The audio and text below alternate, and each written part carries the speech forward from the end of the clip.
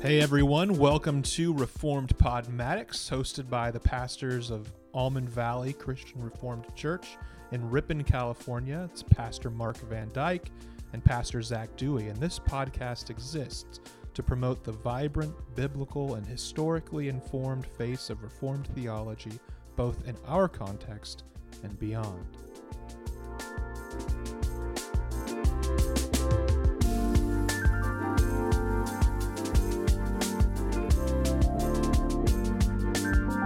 Hey everybody, welcome back to episode number 10 of Reformed Podmatics. I'm Pastor Zach. And I'm Pastor Mark. And today we're going to be diving into what it means to worship in the Reformed tradition and a Reformed theology of worship or a view of worship. This is perhaps one of the more controversial discussions within the house of the Reformed tradition on what it means to properly worship God. And so we wanted to spend a little time sort of branching off from the past two episodes that we're getting about Reformed theology proper, and now jumping into what the Reformed tradition's view of worship is. And so there's a lot of different ways that this could go. We could go into the history of worship. We could get into the biblical support for different views, and we'll hope to do that, of course, to get into what the Bible says about worship. We could get really into the regulative principle. So we hope to touch on a lot of these things, but not to get stuck in any one of them too much, because we want to give an overview of how the Reformed tradition and the Presbyterian tradition has approached worship, and we want to talk about some of the strengths, maybe even some of the weaknesses, and so on. So maybe you've wondered about Reformed worship. Maybe you've been to other churches that were more or less Reformed and wondered about why they did what they did in worship. Worship is something that almost everyone is even the most uneducated layperson is very concerned about. I once heard it said by a Reformation historian that in the Reformation, a lot of the lay people did not mind whether or not their pastor or priest was teaching Protestant doctrines. What they cared more about was what their priest or pastor was wearing, which way he was facing during the worship service. Was he facing away from the people towards the altar, or was he facing the people in order to teach and to pray with them? These sorts of things became more exciting, and they incited more passions within people, good or bad. People would get angry if they thought that their pastor or priest was doing the wrong thing in worship, even though for the most part, their pastor or priest could have been preaching heresy. It was the acts and the very visible features of worship that became more engaging to them. And so I think that that's an interesting way of looking at how many of us, when we approach worship, we don't always know the perfect doctrine, but we can tell when there's maybe something up with the worship that we are seeing before us, and we can't always explain why we think it's right or why we think it's wrong, but we know that there's something going on. Yeah, part of the conversation about worship isn't just the things that are spoken, but as you've already illustrated, that symbols matter a lot to people. And even the symbolism of our posture, of where we stand. For example, when I start our worship service, I will often stand on the steps in front of the pulpit. And I would guess that there would be some people who wouldn't like that very much because I'm not at the pulpit, which would symbolize that I am speaking for God in some authoritative way. And so even just a simple little thing of standing 4 feet away of where I would be while I'm preaching can kind of be a contentious and even debated issue. Yeah, being among the people and not being at your place of authority by standing up at the pulpit. Yeah, and that's just one little example. One thing I like to talk about with new Christians is, this is with people who are just getting interested in church, I'll emphasize so strongly that they would worship in church. And part of the reason I do that isn't just because there's some rule in the Bible that says that they should do that, which there is evidence in the Bible that we should worship weekly. But another part is that it shows what the church is all about. And it is hard to overemphasize the amount of spiritual and intellectual learning that happens in that hour and 20 minutes or so. It's so packed with senses like sound and even the touch when we actually are allowed to shake one another's hands in church and say hello to each other. Of course, there's the hearing, there's the seeing. There's so much happening spiritually as well in that worship service that I think Christians who go to church every week can take for granted of the symbols and all the learning, all the blessing that they're receiving in a very concentrated spiritual meal, you would say.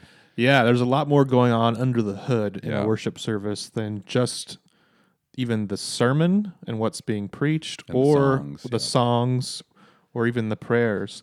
There's lots of things that we don't even notice. This is something that was really brought to my attention when I read a book called "You Are What You Worship," "You Are What You Love," by Jamie Smith, and how he talked about the formative power of the different things that occur during the worship service. This can be something as simple as bowing your head, or in some churches, kneeling on the kneelers during confession, bowing in some churches, like a Catholic church or certain Anglican churches or Lutheran churches, bowing before you take communion, even as you approach the table. Yeah.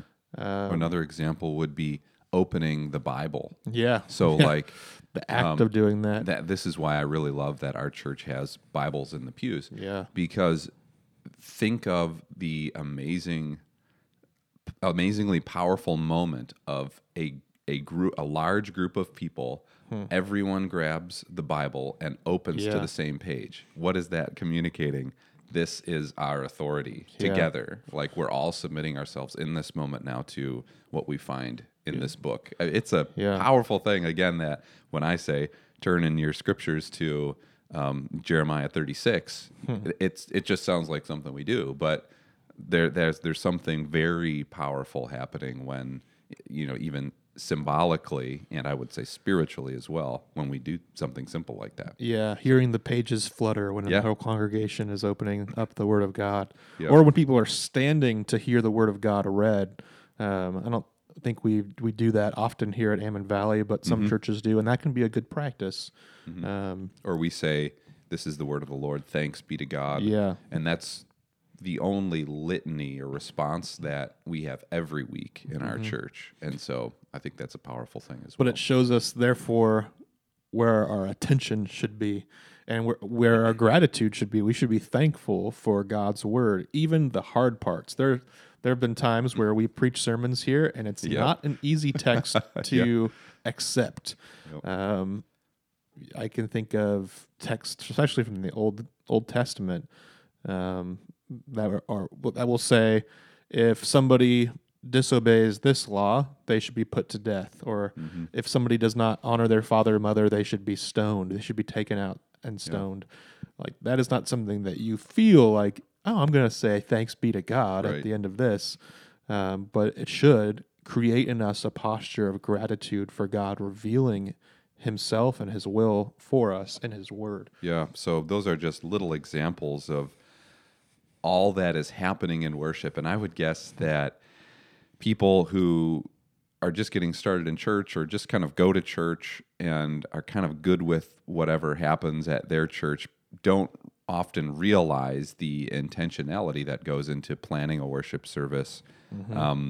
In Reformed circles, theologically conservative Reformed circles like ours, there can be a lot more attention given to what is appropriate, and there are often questions asked about should that be in a worship service or not. And so that's a little bit of what we're going to get into in our conversation today as well. Let's start by asking the very basic question: what is worship? What does it mean when we say worship? What are we doing? What is that? Yeah, that's an awesome question, and I really like the description of worship, a Psalm of David in Psalm 9, where David starts the psalm saying, "I will praise you, O Lord, with all my heart. I will tell of all your wonders." And I've heard in another translation where it's translated in, "I will tell of your wonderful works." And so that is what the Christian hopes to achieve during worship, is to praise God with all your inmost being, as another psalm says, and essentially telling of your wonders. And that, of course, happens in the sermon, but it happens when the church sings.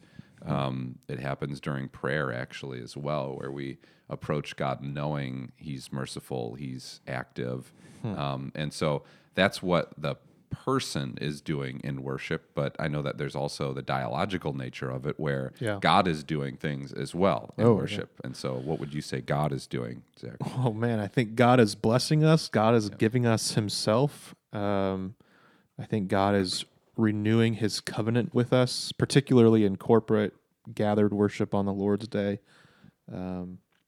We could think of worship, obviously, as something we can do every day, right? We can do it anytime, anywhere. We can worship God. You can worship God at 3 a.m. on a Wednesday night by looking at the stars and singing hymns. Yeah. Or just thinking like, wow, those stars are awesome. Yeah. Thank you, God. You don't even have to sing. You can just be, as this psalm says, telling God of His wonderful deeds and praising His name. Yeah. So worship is something that we can do, and actually, in some basic level, we always do. This is something that I just recently brought up with the students in our youth groups as we've gone through the first few commandments. I made the point that we are not created to worship per se. We are created worshiping. We are worshiping creatures. The human heart always is worshiping something. The question is whether it's God.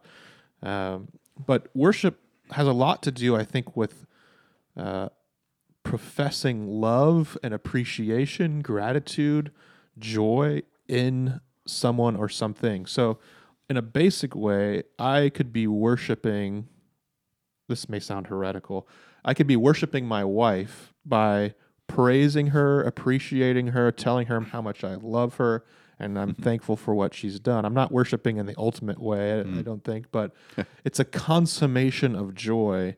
That's to use C.S. Lewis's language. He talks about, is God selfish for asking us to worship Him? And he says no, because God, or we are blessed when we consummate our joy in God by expressing it to Him. And so worship has to do with feeling love towards God, although sometimes you may not feel love towards God, and expressing that love and appreciation, sometimes even when that's difficult for you, still thanking God for what He has done. There's also the sense of meeting with God. I mean, that's certainly in the Old Testament definition of worship, and Moses is on the mountain talking with God and meeting with Him, and it's an encounter with God. And so same thing that you said earlier, of course, that doesn't just happen on Sunday morning, but hopefully we are encountering the risen Christ through His Spirit all the time throughout our week. And Sunday morning is a very concentrated, focused time of one approaching God, asking that He would condescend and meet with us. Yeah, so thinking about the 10 Commandments, then we can do the first 3 anytime. We can obey those, and we should obey those at all times, right?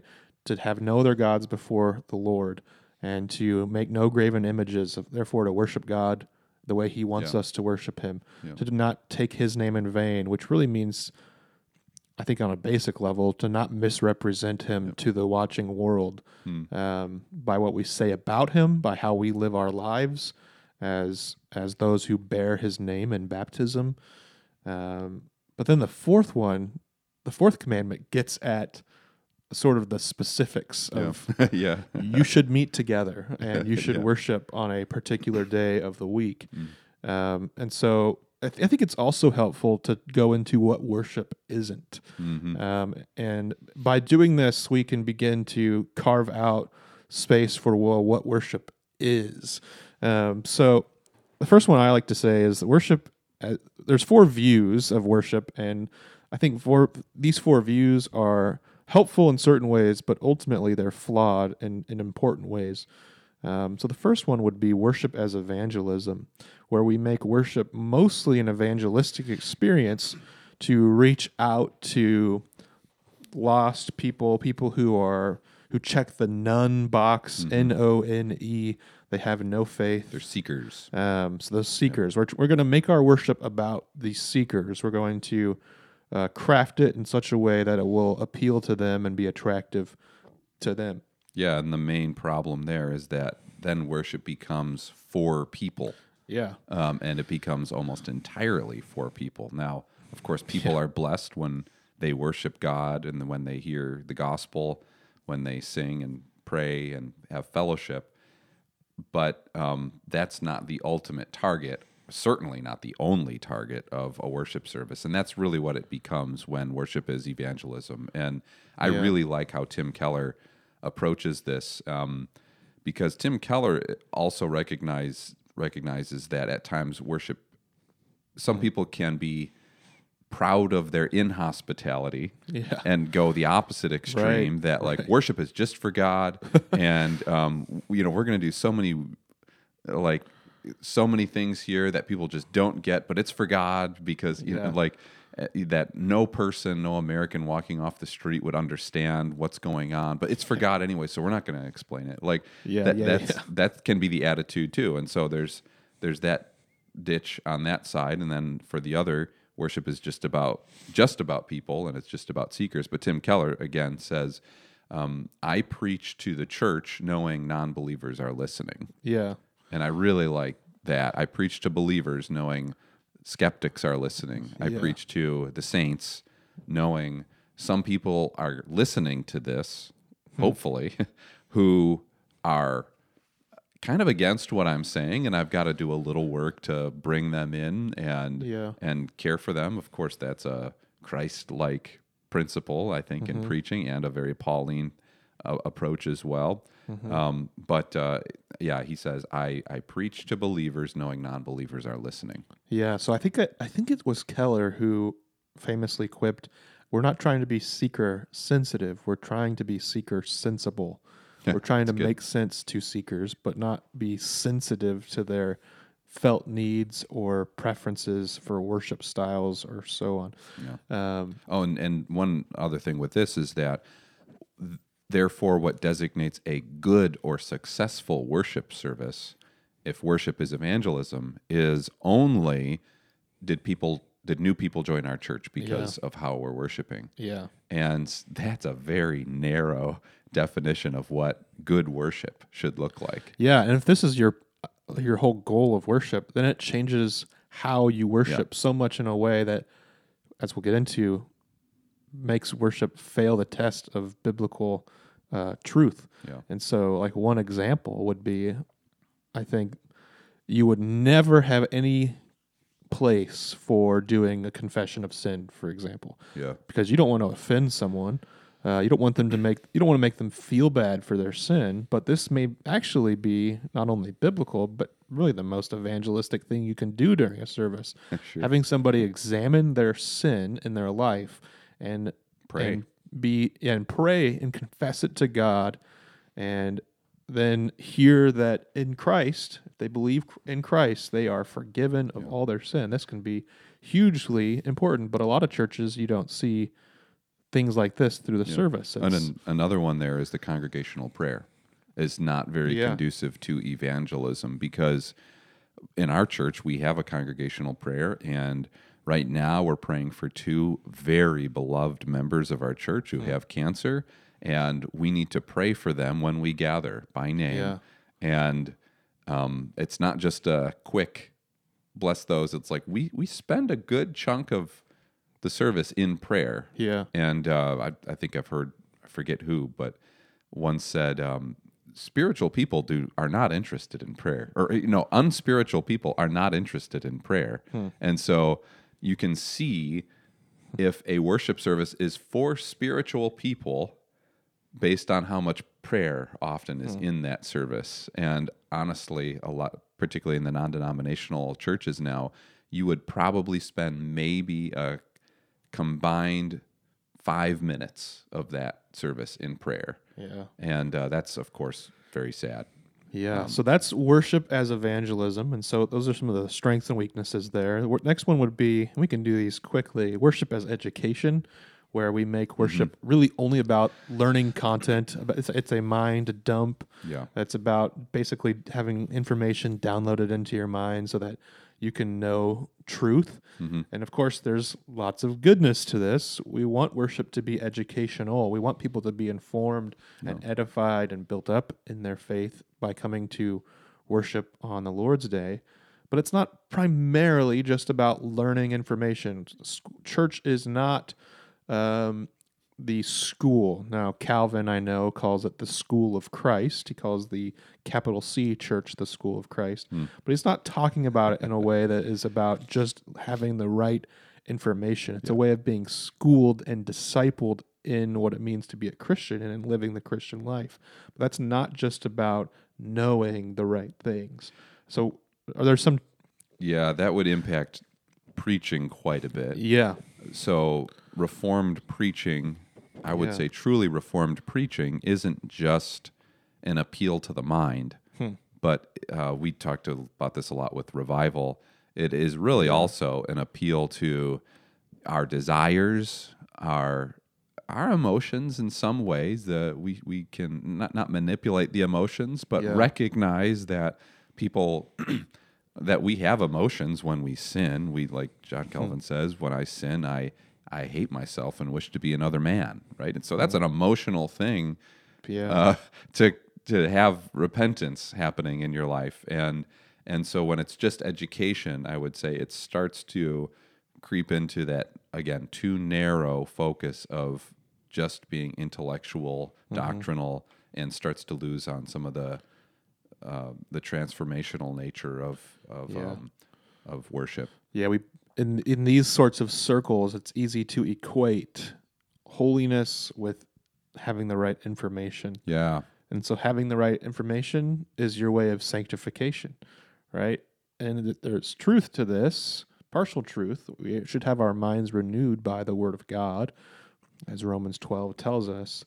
But this is not everything. Like, you can go to seminary and walk out no more of a holy person than you were years before when you started. Yeah. Just by having all the right information is not everything. And that's, again, why I encourage new believers to come to worship. And it's not just for the educational factor. Yeah. It's so that they could have really an experience of fellowship in the church and kind of get a sense for what matters to us. Yeah. So it's not just the education, but it's the fellowship, the spiritual blessing that one receives of being together. All those things are happening, of course. Yeah. So the next one, funny enough, that kind of leads into the next one. Yeah, that's worship as experience. Sure. It's not just an experience. Yeah. It is an experience. It's definitely an experience, and it's an experience that is good for us and necessary for us. But some people often will approach worship as if it were all just about the hype, the emotional experience, the tears that fall down their face, and especially in worship. So in churches that make the experience of the worship service the most important feature, often what becomes the height of the service is the worship singing, the worship through song. The sermon sort of takes a back seat. If they do the Lord's table, that takes a back seat. It's really about experiencing God in a very passionate and often very private, eyes closed, the lights are dark. Yeah. Maybe there's lights on the stage with the band. Even calling it a stage. Yeah. I try to refrain from I calling know. it the stage. Sometimes I can't think of any better way of explaining it. I've heard the congregation called the audience by a pastor. Yeah. I've heard the pulpit area called the stage very commonly, and I know that it's essentially is a stage. Yeah. And that gets to this whole thing of the worship as experience. I think it's important to The auditorium instead of the sanctuary. Yeah, absolutely. And so words matter. Worship as experience is. I just mentioned that it's not just education, but it is an experience. It's an experience, of course, of meeting with the living God. Yeah. And so what we mean by experience can sort of be different. Right. I think the dangerous interpretation of the word experience would be sort of worship as phenomenon. Yes. Like worship is this very, it's this very different kind of thing that is going to fuel me for a week of secular living, basically. And it's this phenomenal, charismatic experience that I have. And often such people will value the singing portion of the worship service far more than they will the sermon. And even when that's starting to happen, the sermon then will have to appeal often to people's sense of humor. And you'll just see a ton of enthusiasm from the pastor, almost like the enthusiasm of the sermon, and the energy of it has to match the energy of the singing portion of the service. And so everything is in competition liturgically. Every item is in competition with one another almost to be like the high point. Yeah. And then we're starting to get away from what we're even doing here at a certain point. That also reminds me of what a historian once said. I forget where I read it, but he said, in the medieval Catholic Church, God's presence was found in the sacrament and taking communion. In the Reformational Church, God's presence was primarily found in preaching and hearing the Word of God. And in the modern evangelical church, God's presence is typically found in the singing, in the song experience. And part of me just wants to say there's truth in all three of those in different ways. God, I think, as a Reformed pastor, I would say Christ is found. His presence is in communion. It's a spiritual presence. It's not just a symbol only. God's presence is expressed clearly through the reading of his word and the preaching of his word. And so we experience God that way. He reveals himself through his word. And then God also inhabits the praises of his people. He is there when we are praising him. And so God's presence is to be found, but it maybe shouldn't be found only in one thing and not anywhere else. God's presence should be found in the whole service. God meets with his people. And so the last one we'll get into is worship as exaltation. And this is often what we hear in the Reformed Church as well.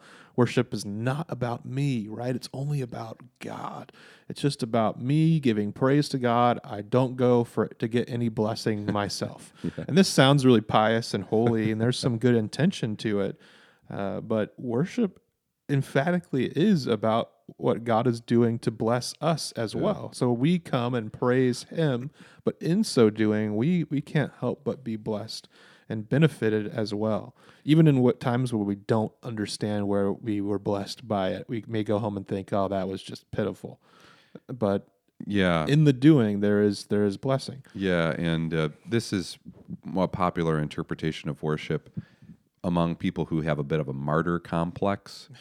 So those who sort of take pride in not receiving anything. And sometimes, you'd see somebody who's like a wealthy person who never spends money on themselves and is a bit miserly with how they think about worldly things. And so worship is just for God. It's almost like they're denying themselves ascetically so often that they're probably also denying themselves some blessing that is from God for them that he wants to give them. It's like, again, we think of God as Father, and any father wants his children to receive good things from him. That's what Jesus says when he talks about prayer. It's like, who's going to, what good father would give you a snake when you ask for a fish? Yeah. And so we can say in prayer, and I would say in worship as well,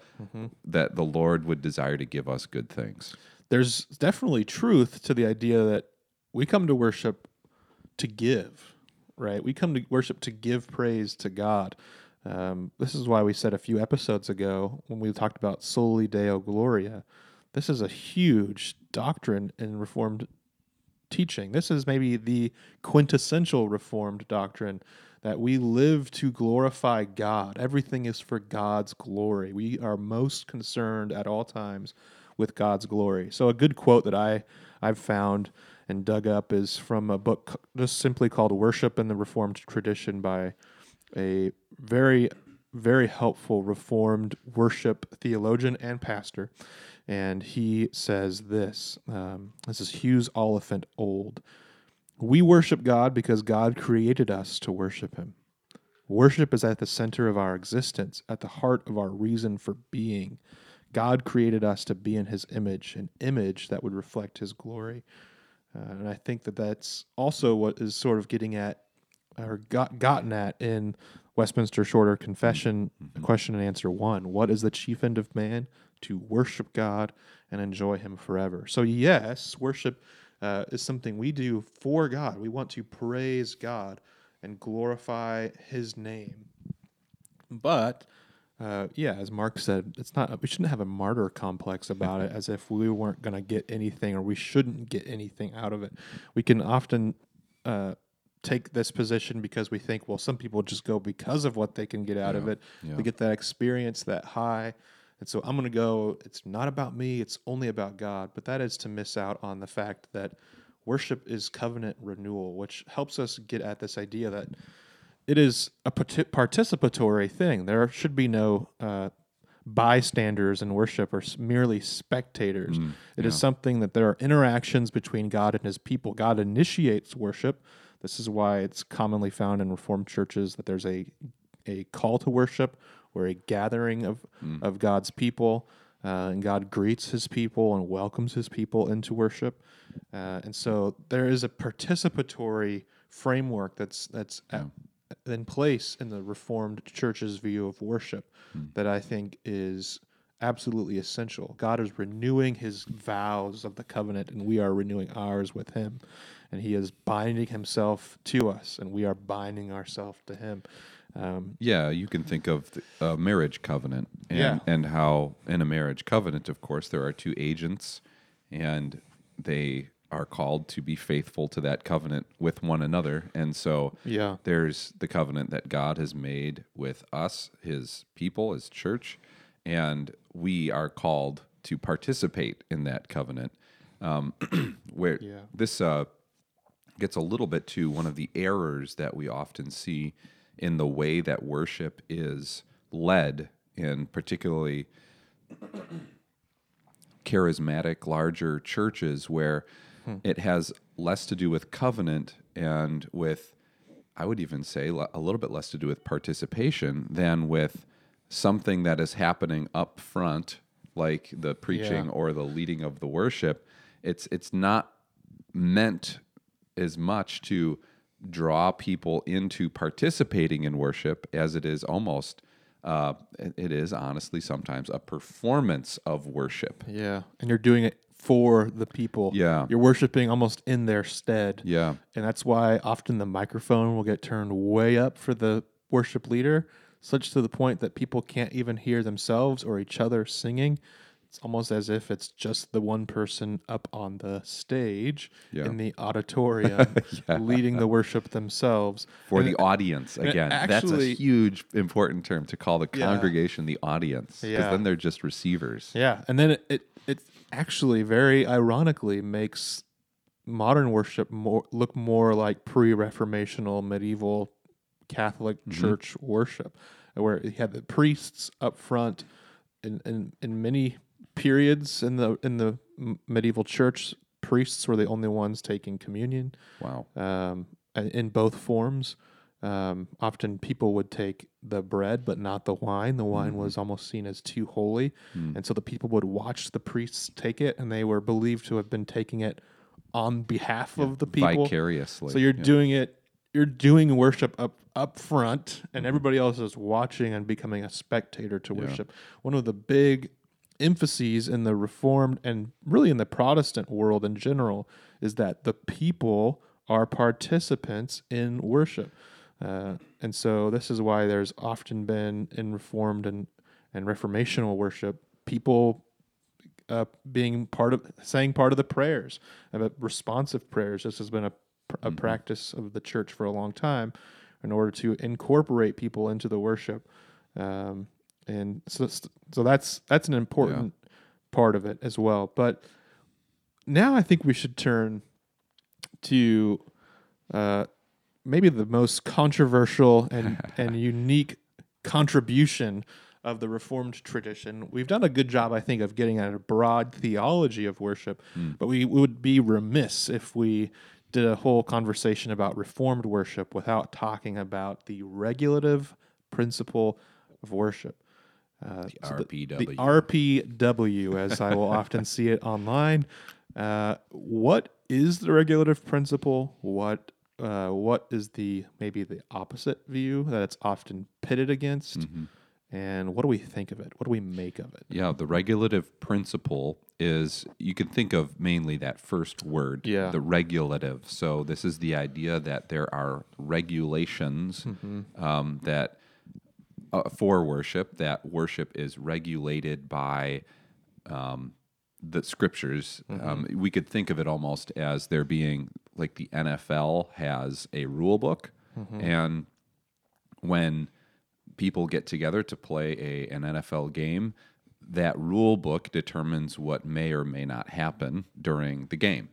And so those who hold very strongly to a firm view of the regulative principle would see the Bible as that kind of rule book that tells us what should and should not happen, and anything that isn't. This is where the RPW goes a little bit further than just a rule book. Anything that's not included in the rule book may not happen automatically as well. That I've heard it said, that which is not expressly commanded is forbidden. Yeah. So it has to be expressly commanded. That's the stricter version of the regulative principle. Then the opposite view, which in fact I really don't think anyone really holds to, it's often said that Lutherans, Anglicans, Catholics all hold to what's called the normative principle of worship, where it is believed that that which is not expressly forbidden is permissible. So if it's not said you can't do this, then you could do it. As far as I know, nobody actually believes that.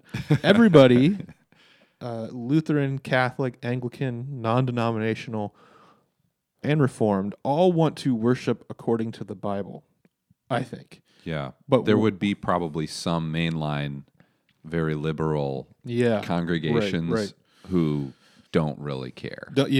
But any Orthodox believing church that preaches from the Bible would have in its bloodstream, you might say, a desire to do at least what is generally biblical. Yeah, but this is taken in the Reformed world to be more of an emphasis in how we approach worship, and I think that's a good thing. Back to Hughes Oliphant Old and his very influential book, he simply says, "This then is the first characteristic of Reformed worship. It is worship according to Scripture. We want our worship to be how God tells us to worship." I once was, as I was in seminary, I once had a professor walk in with a sort of a smile and smirk on his face. He was kind of laughing, and we asked him, "Professor, what are you laughing about?" And he's like, "Oh, I was just in the office with other professors. We were having lunch together, and one of the other professors made the comment that the regulative principle is almost like the 5 love languages applied to worship. We've often heard that all of us have a certain love language, and if you want to love us best, you should love us in our love language. So for my wife, it's spending quality time together, time that is intentional, one-on-one, where it's just us and distractions are put away. And so if I want to love her best, I shouldn't just spoil her with gifts and things like that. That's what you want to do. Yeah, maybe that's the easiest thing for me. Just hey, I can take $20 and go buy her something nice. I can get her flowers, and she appreciates that, of course. But if she wants to be loved, if I want her to feel loved, I should spend time with her. And so this is the idea here: is that we don't worship God how we want to worship God. We should worship God how God commands us to worship Him. And that is something that I think is hard to disagree with, but that moves the conversation forward and begins to make us think, well, if God has specific ways for me to worship Him, does that mean that there are ways that I shouldn't worship Him that I may think I should? So what would be some examples of maybe breaking the regulative principle and worshiping God in ways that He has not told us to worship Him? I think generally it's most helpful to worship God, of course, where the focus is on God Himself. And therefore, there are things that happen at times in worship services that really draw attention onto a person. Jonathan Edwards would be very, very careful never to allow humor in a sermon. And his reason, and one of his resolutions, is that he would never be intentionally humorous, especially on a Sunday, because humor draws attention to the individual. Now, I broke that rule this past Sunday where I sort of, in a self-deprecating way, talked about how I made a mistake. In part of the liturgy, I had everyone remain seated as we sang Standing on the Promises. And so that was a silly thing that I did without kind of processing all that much. And so I would say maybe I broke that rule. But generally, I do think that, of course, the emphasis should be on God, on what He's doing. And when humor becomes an essential ingredient of a sermon, I would say that's breaking the regulative principle and keeping the focus on God, on His work, on His activity. One of the worst culprits of this would be Joel Osteen, where he starts just about every one of his sermons that I've ever heard with a joke. And it's just a pure joke. It has nothing to do with the text or his sermon. It's just a joke. And the effect of that is to get people to like him and to sort of loosen up the crowd, be that seeker-sensitive kind of guy. And I would say the RPW, keeping the focus on the works of God, on our praise of God, on the activity of God, would not allow for jokey moments of the sermon or of the worship service. It's okay to laugh a little bit. Martin Lloyd-Jones, in one sermon that I like of his, tells a bit of a funny story to start, and that's to actually teach somebody about what the presence of God is like. And so humor can be used, but I would say jokes, just pure jokes, should be very, very carefully applied and probably dismissed. Yeah, that reminds me of a service I once watched. I saw a clip of it. I didn't watch the service, but it was I think it was a Roman Catholic church, or maybe it was an Anglican church that was, it was led by clowns. So the priests were dressed up as clowns, and it was supposed to somehow be a blessing to people who are involved in carnival work or something like that. I don't know. It was bad. It was as bad as it sounds, and it was the height of what you were just saying. We shouldn't be joking. And maybe another quick example. When I was candidating at a church, and I won't say, of course, which church this was, they wanted to interview me as a part of the worship service. Oh, yeah. And now in hindsight, I actually should have said I would prefer that not happen during a service of worship, that I would be interviewed and the congregation could get to know me a little bit more. But the way that they interviewed me, to go even further, was that a puppet was teaching the kids some little lesson, and they had a person behind there, and the puppet interviewed me during the worship service. So, of course, that actually the rest of the candidating weekend actually went quite well, but that showed me a lot of their attitude as a church towards the sanctity and sacredness of the worship service. And so we actually that was kind of the deal breaker for me. Yeah, that brings me to another one. I've seen lots of skits in churches. You can make good arguments, I think, for very different. All sorts of different things happening in a worship service that I think could have good arguments made from Scripture, but a skit is not one of those things. I think there's, no matter how you slice it, it would be really very hard to make a good argument for why a skit should be involved. And so the regulative principle gets at certain essential elements that should be involved in worship. There are certain circumstances that would be things indifferent. What time do we meet for worship? Well, nobody knows. That's not something that is expressly commanded in Scripture. It doesn't say to meet at 9:30 a.m. on Sundays. Sure. But you want to use that. That's open to prudence and to wisdom, deciding together. Well, okay, 9:30 is a good time for most people. We're not going to do 2 a.m. on Sunday morning. Yep. That probably wouldn't be the best. So we're going to pick a time. And that another question within that conversation is worshiping twice on Sunday, morning and evening, right? And so, is that a requirement of Scripture? Well, there's a reference to the morning and evening sacrifices, and that's often used to support the evening service.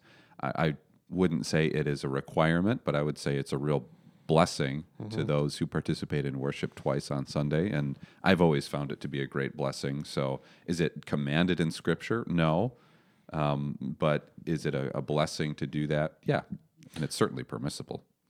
So the idea behind all of this is that we want to worship how God wants us to worship Him. We don't presume to worship God however we want to, because if that were how we could do worship, well, then the whole idea of having clowns lead worship, there's no problem with that, right? Right.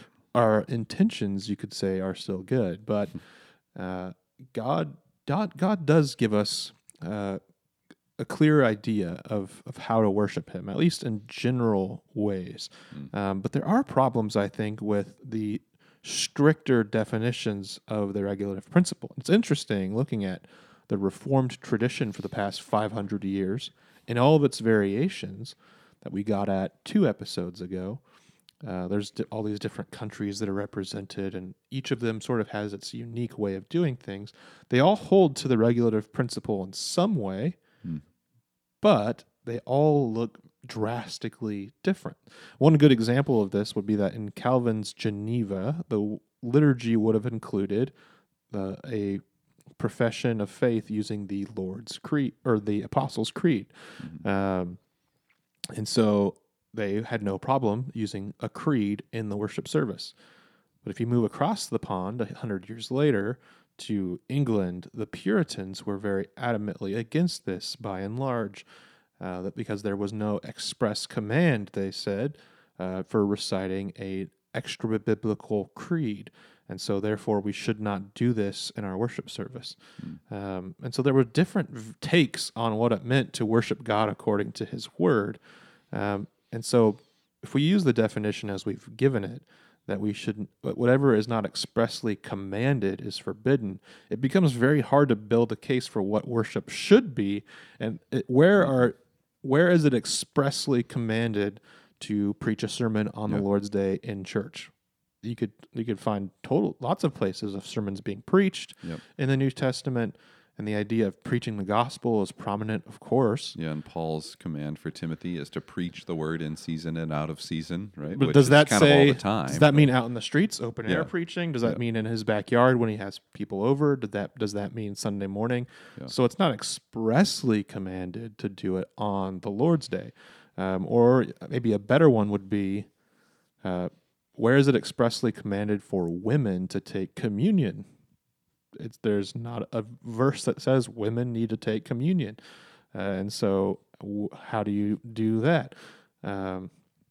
And so taking the Lord or the regulative principle to its far extreme makes it almost untenable and impossible. And so I think that there are some problems with a super strict and tight version of the regulative principle. Well, and in John 4, Jesus is talking with a Samaritan woman. It's almost like he's talking with a regulative principle zealot today, because she is trying to figure out, where do we worship?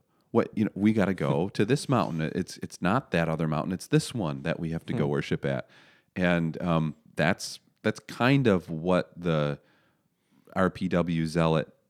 That's their attitude towards worship is what is permitted, what is commanded, what is excluded, and I have to figure out exactly how to narrowly define that. And what does Jesus respond? The Father desires worshipers who will worship him in spirit and truth. Yeah, it won't just be on that mountain anymore. Yeah, and so Jesus, if he wanted to counteract them with a better RPW, with a better regulation, and be really specific about, well, it's not that mountain, it's this mountain, or he doesn't appeal to that with this person. He appeals to the more general principle of spirit and truth. And so I know a lot of people who love the regulative principle will often say the truth means the Bible, right? Jump on that. He wants people to worship him in spirit and truth. I don't think actually that's exactly what Jesus is getting at in that context. Of course, Jesus wants us to worship the Father in a biblical way. Yeah. But he wants us to worship him in truth, meaning we are truthful about ourselves. We're truthful about what's happening in the world, where we value his truth, his word, his law in worship. And so Jesus kind of shatters that woman's expectations or paradigm by saying it is about the heart.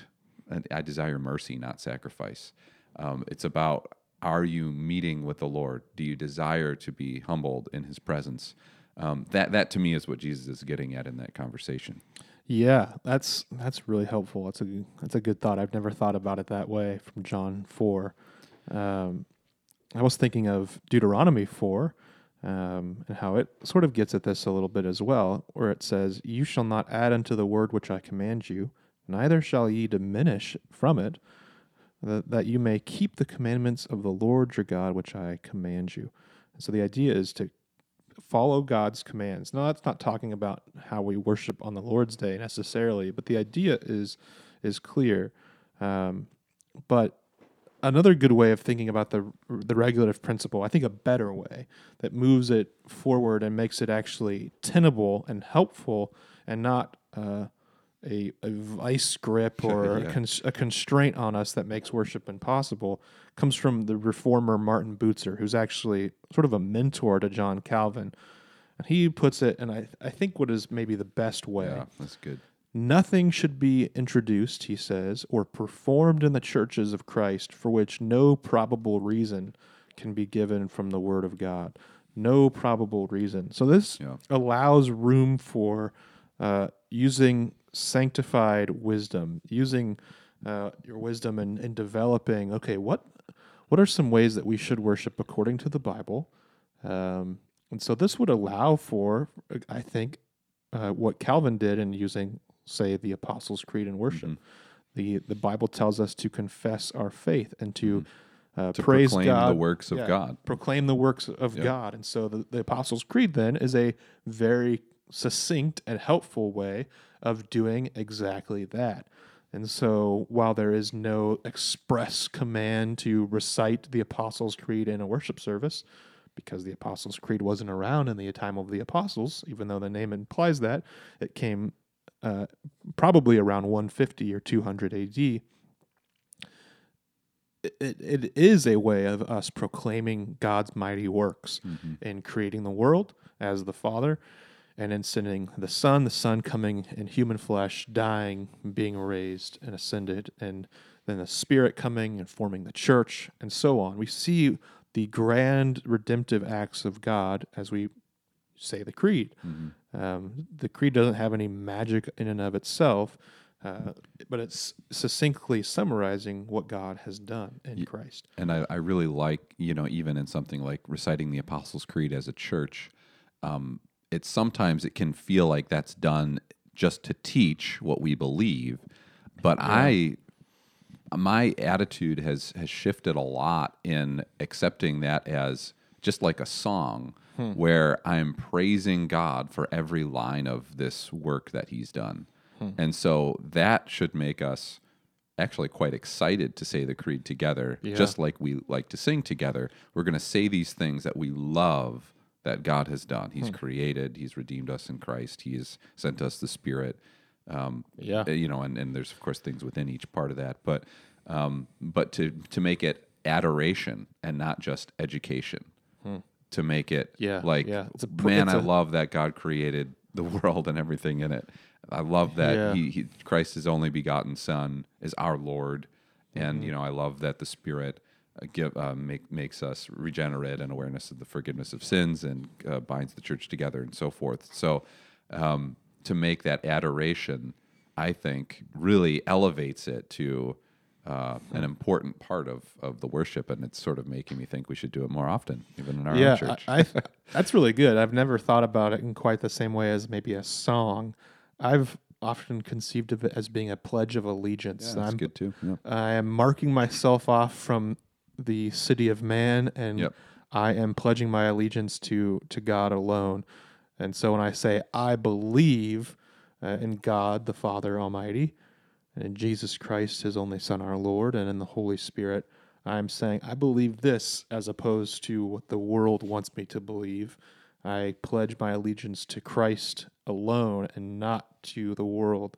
And so I take my marching orders for all of life from Christ and not from what the world would have me do. Yeah, and maybe as we start to close here, I would want to note that we can talk so much about the nuts and bolts of what happens, what should happen during a worship service, what shouldn't happen. Yeah. But really, as a pastor, I would want to focus people on their heart, on their attitude in worship. Are they approaching God in total humility, in total dependence, just in real repentance?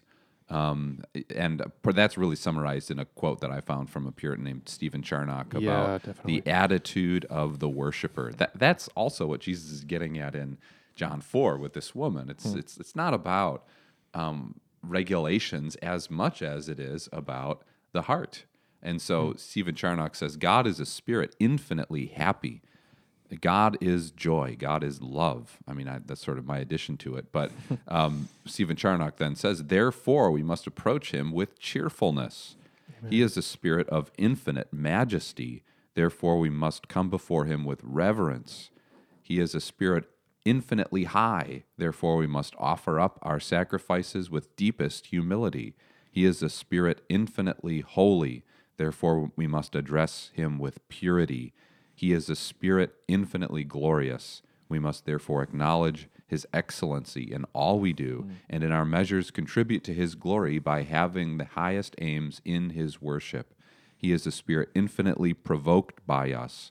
Therefore, we must offer up our worship in the name of a pacifying mediator and intercessor. So that is good. That appeals to some of the regulations, which are good because God, like he says in his own word, he wants to be worshipped with reverence and awe, but also to take an attitude of wanting to be in his presence, I think is captured in that quote as well. Yeah, like we want to be near him. We desire his grace, and that is applied to us through Christ. And we also desire to live in his presence, and that's all enacted during a Sunday morning worship service. Amen to that. That's really good. We should have a serious joyfulness in worship. Good. Yeah. And so we should be serious as we approach and be expectantly joyful and knowing that we will receive his blessings from being in his presence. Mm-hmm. So there's so much more we could talk about. I feel like we just scratched the surface, but this, I think, was a really good introduction to how the Reformed tradition approaches worship. We want to do it biblically. We want it to be simple in a sense that it follows from the Word of God and doesn't add to that. It doesn't make worship more complex or more showy or confusing. Worldly. Worldly. Yep. And it wants to worship God, and it wants to be blessed by being in His presence, because this is what happens. God interacts and makes His covenant with His people, and this should be a joyous thing that God has promised Himself to us. And every week we are united more deeply with Him through word and sacrament. So thank you guys for listening. Please go ahead, like, subscribe, follow, whatever you have to do to stay in touch with us. We look forward to being with you guys in the future. Thanks for stopping by. Yeah, thanks for listening.